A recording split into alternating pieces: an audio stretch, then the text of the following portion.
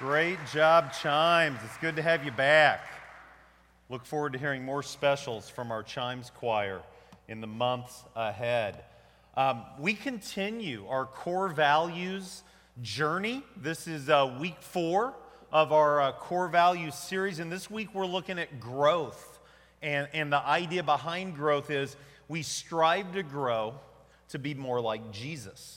And that's really a pretty simplistic explanation that's really difficult to put into practice. And so just to review, a couple weeks ago we launched this on the 29th with a message on God's Word, and that God's Word really is a priority for us. We're a church that says our authority comes from the Word of God, and so we need to know the Word of God. We need to be in the Word of God.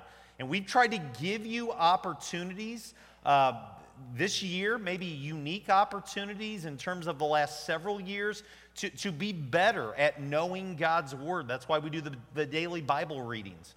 That's why we started a Bible memory class. That's why we're really emphasizing that everyone needs to be involved in a class of one kind or another, whether it's a Sunday school class or a community group or ladies' Bible study, men's reload. You need to be in the Word. 2 weeks ago, Samuel talked about worship, and the big takeaway for me, hopefully the big takeaway for you, it's not about me. It's not about you. It's not about how did I like what happened. It's not even about 8:15 on Sunday morning. It's this idea that my life is an offering to the Lord. And so sometimes my greatest act of worship doesn't take place in the sanctuary. That doesn't mean I run through the mall screaming at the top of my lungs my favorite hymn, although you could do that. But it means that your life is an offering. It's a fragrant offering to the Lord. Last week we talked about prayer, and I know a lot of people were gone last week, had a very low attendance last week, and yet I think that that's something that we all would acknowledge we can be better at. We rolled out the Focus on 5, and we have the Focus on 5 sheets. We have several that were left that are available. I'm going to make sure there's some at the Welcome Center. If you weren't here, take one of those. We're asking people to pray over 5 different areas: forgiveness and commitment and missions and leadership and Jesus, and the explanations on the sheet. We're asking people to do that for 28 days. We're 7 days in. I'd love for you to make the most of that. But today we look at growth. And what's that look like, and how does that play out? I want to throw out for you 3 scriptures this morning. Every message so far has kind of had a threefold paradigm. What's the Word say? How's that impact the world in which we live? And what's our witness? What are we going to do with that? So I want to dive right in the truth of God's Word. I want to start in 1 Peter chapter 2. I love this scripture. And this scripture I think is helpful if you're a brand new baby Christian, if you're wanting to know more about the faith, or if you're a lifelong disciple. This verse should connect with you. Peter says, like newborn babies, crave pure spiritual milk, so that by it you may grow up in your salvation, now that you have tasted that the Lord is good. Think about your favorite food. Think about your favorite beverage. Think about your favorite flavor of ice cream, whatever it may be. And if you just think about mint chocolate chip, if you just think caramel macchiato, or however you pronounce it, if you just think shrimp fried rice, whatever it may be, your senses are already starting to play games with you because you love that and you have that craving for that. And you know, man, you're thinking to your spouse right now, it's Chinese today for lunch. Or you're thinking to your spouse right now, it's milkshake afternoon, something along those lines. Peter is saying that's where we should be spiritually speaking. We should crave the Word of God. We should crave this spiritual milk. So the first key word that I want to kind of plant in your mind this morning is this idea of craving. Do you have this craving for pure spiritual milk? And if you don't, how can you create that craving? One of the best things about the daily Bible reading challenge is that it's a daily Bible reading challenge. And so all of us have habits. All of us have behaviors. You may say, I don't have any habits. I don't have a routine. I just do life. My guess is you have a routine in the first hour that you're awake, and you may not even realize that it's a routine. It may involve a cup of coffee. It may involve a newspaper. It may involve some sort of exercise. It may involve getting ready for work, but you have a routine. When you build God's word into that routine, it becomes a habit. It becomes a routine. It becomes a behavior. Scripture number one, this craving of the pure spiritual milk. In the book of Ephesians, Paul writes to the church at Ephesus, and really unlike the church at Corinth, I think the church at Ephesus was pretty healthy. And the Christians at Ephesus had a real special place in Paul's heart. And here's what he shares with them toward the end of this book. He says, "Be imitators of God, therefore, as dearly loved children, and live a life of love, just as Christ loved us and gave himself up for us as a fragrant offering and sacrifice to God." Be imitators of God. Are you an imitator of anyone? My son's a basketball player. He's kind of tall. And when they do the starting lineups, he has this little thing that he does. And it is what it is, but he does the little handshake thing and the fist bump that all the players do. And then he points up to heaven. And I'm not exactly 100% sure why he does it, but I had the opportunity a couple weeks ago to work a couple junior high basketball games in Mount Pulaski as they were in the postseason. And I noticed that the big man was doing the exact same thing that Peyton did, boom, boom, boom, boom, boom, and then pointing up to heaven. And I just asked him, and he said, well, that's what sinners do. That's what big men do. He's imitating someone older than him. He's imitating someone that he might look up to. Who are you imitating? Are you an imitator of God? That's the second key word that I want to throw out for you this morning, is this idea of imitating Jesus, imitating God. When we think of God, what words come to mind? Probably the word love comes to mind. Does love describe you? Probably the word grace comes to mind. Are you a person of grace? Maybe the word mercy comes to mind. Are you a person of mercy? Be imitators of God. And then finally, number 3, Hebrews 6, and this is just part of a verse. This is just half a verse, basically. Hebrews 6 begins with this: "Therefore let us leave the elementary teachings about Jesus and go on toward maturity." And then he has a lot more to say, and then there's kind of a controversial couple of verses in there that if you're really interested in the once saved, always saved thought, you could go there. We won't even go there this morning, but I just want to focus on this idea of move beyond the elementary teachings of Christ and go into maturity. Now, if you are new in the faith, or if you feel like maybe you don't have a great handle on God's word, you don't have a great handle on how faith plays out, ignore what I'm getting ready to say, okay? You get everything you possibly can. You dive in and grab as much as you possibly can. For a lot of people at FCC, for a lot of 8:15 a.m. service people at FCC, let's just be frank this morning. We've been in church our whole life. You have forgot more sermons than I have preached, quite honestly. And you've been around the faith. And yet for a lot of us who've been around the Lord a long time, we've been around the church a long time, elementary probably is a pretty fair description of where our spiritual life is. Now, that may be offensive. If it's offensive, I want you to honestly assess where you're at. And here's the third key word. This is the word that I want to throw out, is this word maturity. Going beyond just good enough. Going beyond the surface. If the only spiritual nourishment you're getting week in, week out is a 25-minute sermon on Sunday morning and you're a lifelong follower of Jesus, it's not enough. It's absolutely not enough. And so, again, new to the faith, this is not at all for you.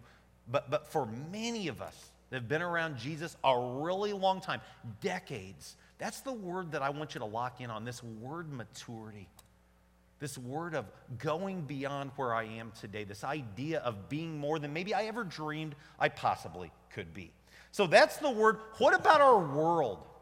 How can I tangibly grow closer to Jesus? What can I do in my life today to tangibly grow closer to Jesus? And I realize in our gathering today, some of you brand new baby Christians, and I don't say that in a condescending way. I say that in that's an awesome kind of way. I love that.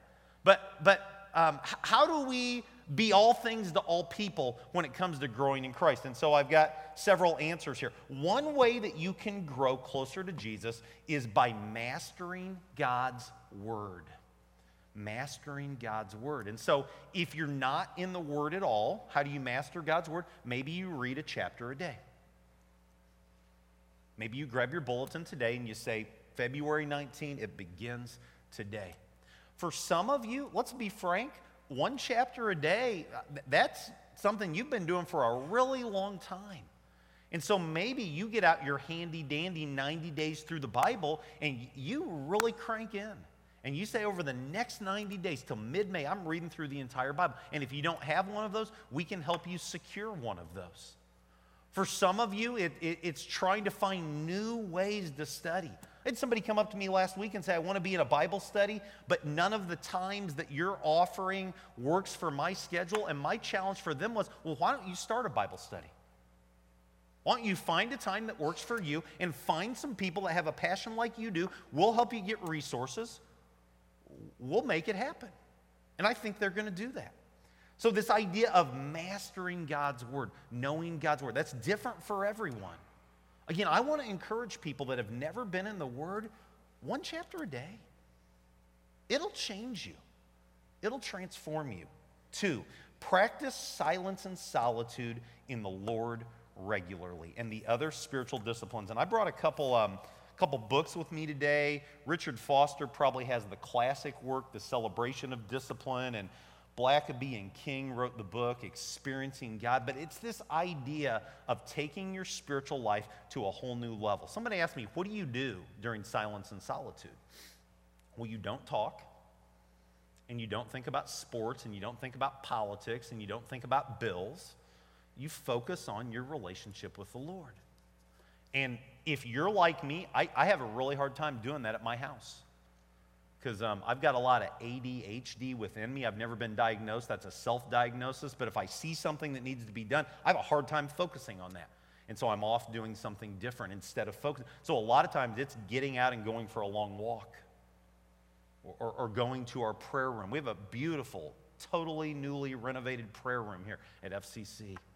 And leaving the phone and leaving the iPad. And just for 20 minutes, for 30 minutes, for 60 minutes, for 90 minutes, practicing silence and solitude, practicing fasting. Man, I love to eat. I don't like to miss a meal, and most of us don't like to miss a meal. But some of my most precious spiritual growth times have come when I skipped lunch. And you don't just skip lunch and not do anything with that, but take that hour, take that 45 minutes. And pray and practice silence and solitude and be in the Word and give that hour, give that 45 minutes to the Lord. Number 3, enhance your spiritual journey via a relationship with a mentor. A relationship with a mentor. And the picture I want to paint for you this morning is the Apostle Paul and his young sons of the faith, Timothy and Titus. And when you read through the books of 1st and 2nd Timothy and Titus, it's a seasoned veteran, greatest missionary the world has ever known, who knows he's on borrowed time, who knows his time on this earth is coming to a conclusion one way or another. He's praying prayers like, God, for me to live as Christ, but to die as gain.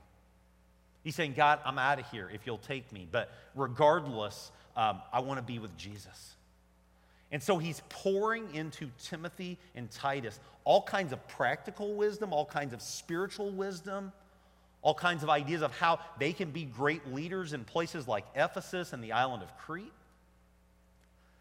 And so I reflect back to the words of my late seminary professor, probably the greatest teacher I ever studied with, Dr. Bob Lowry.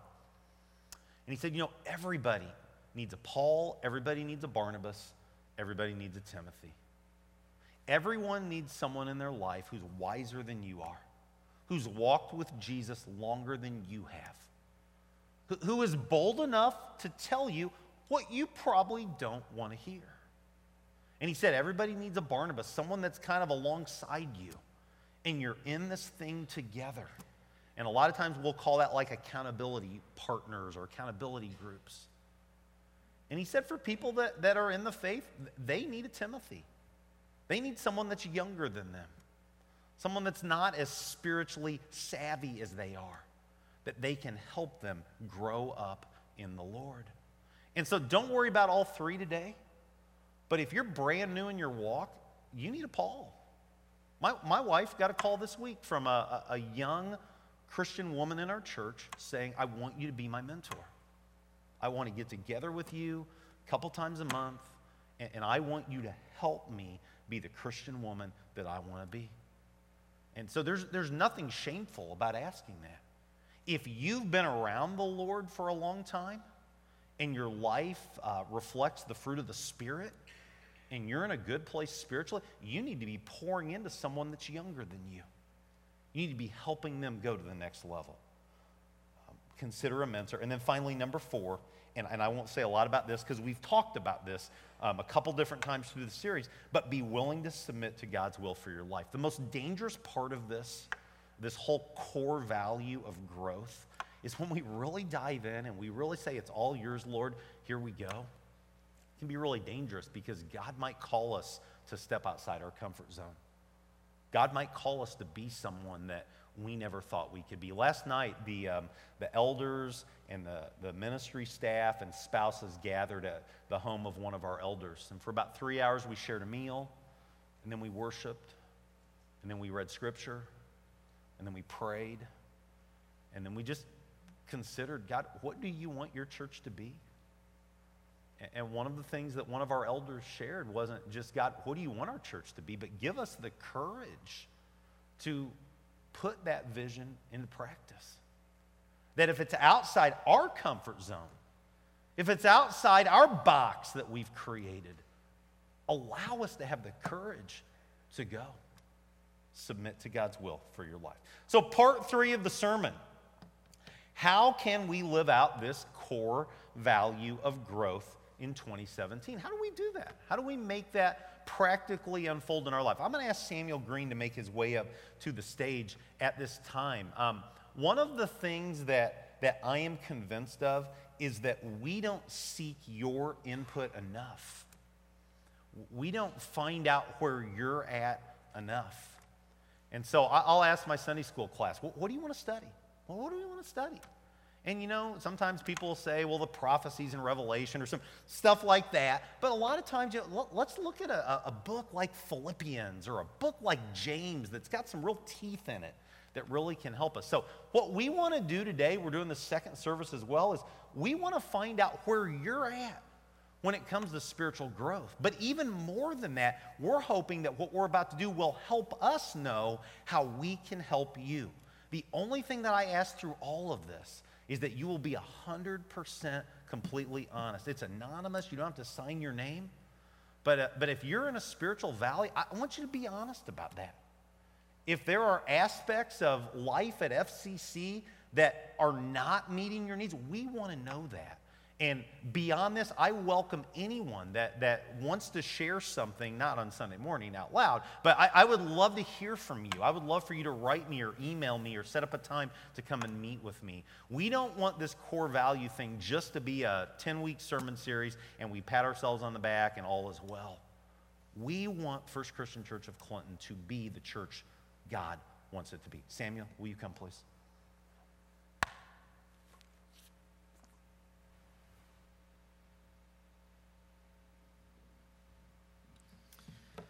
All right, well, the ushers are going to start passing out a survey, just a quick survey.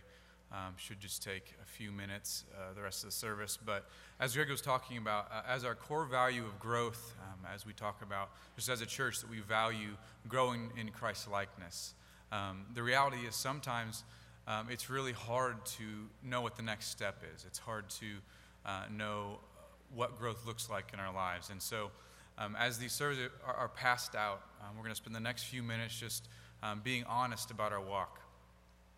Colossians 1, Paul says this: He is the one we proclaim, admonishing and teaching everyone with all wisdom, so that we can present everyone fully mature in Christ. And to this end, I strenuously contend with all of the energy Christ so powerfully works in me. And that's our heart as staff and elders and leadership, that we might provide opportunities for you to grow. And so this survey, this is for you individually, that you might kind of have an idea of where you might be at through some of these questions. They may prompt you to be like, oh, well, I haven't really thought about that. But it's also for others. We're going to be able to use this survey to kind of gauge how well we're doing as a congregation and as a leadership, to understand the needs of this congregation and how we can better help you and others grow closer to Jesus. And so I just want to ask you to treat this moment, these 15 minutes, as an act of worship. I know this might be a little bit outside of some of your comfort zones, and I would just submit that to the Lord. Use this time, and then to be as honest as you can be, as Greg said, because the more honest you are, the better we can help you and others in the church with your walk, with your spiritual growth. Everyone's on a journey, and we're all in different parts of that journey, and so there's no shame in where you're at. So I'm going to go ahead and pray as the ushers continue to pass, and just take the next 15 minutes to do this survey. So if you'll bow your heads with me. Father, we thank you for this day. We thank you for the chance to give back to you. I pray that your Spirit would be working in us right now to just bring to light the things, the areas that we need to work on. Pray that this time would be sacred between us and you, that you would use this in our lives individually as well as the life of the church, that we might better serve you and strive to look like you. We love you, and it's in your name we pray. Amen. So take the next couple minutes to do the survey.